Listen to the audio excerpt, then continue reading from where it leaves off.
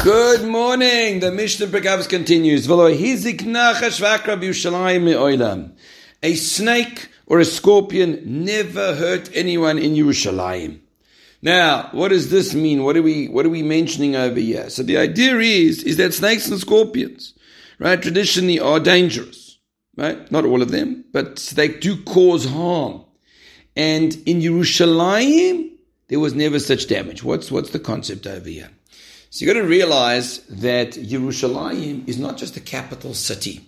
Yerushalayim is the place where, so to speak, it's like the personal meeting place of HaKadosh Baruch Hu. It's like the inner parts of his palace.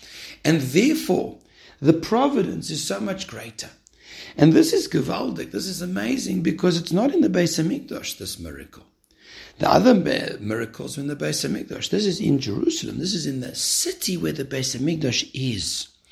And the idea, I think, for us is important over here, that a person should always seek to make himself closer to Talmidei Chachamim, to great people, to set his home near a Beis Medrash, to put himself to be warmed by the fire of Torah, because that brings bracha to one.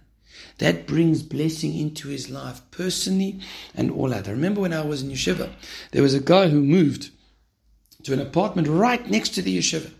And the simcha that he had with us, and I can tell you, that is a tremendous buy. People talk about buys as, it was a repossession, it was a great deal, it's got great property, I can build on it. No. The success of a home is in the proximity to Torah.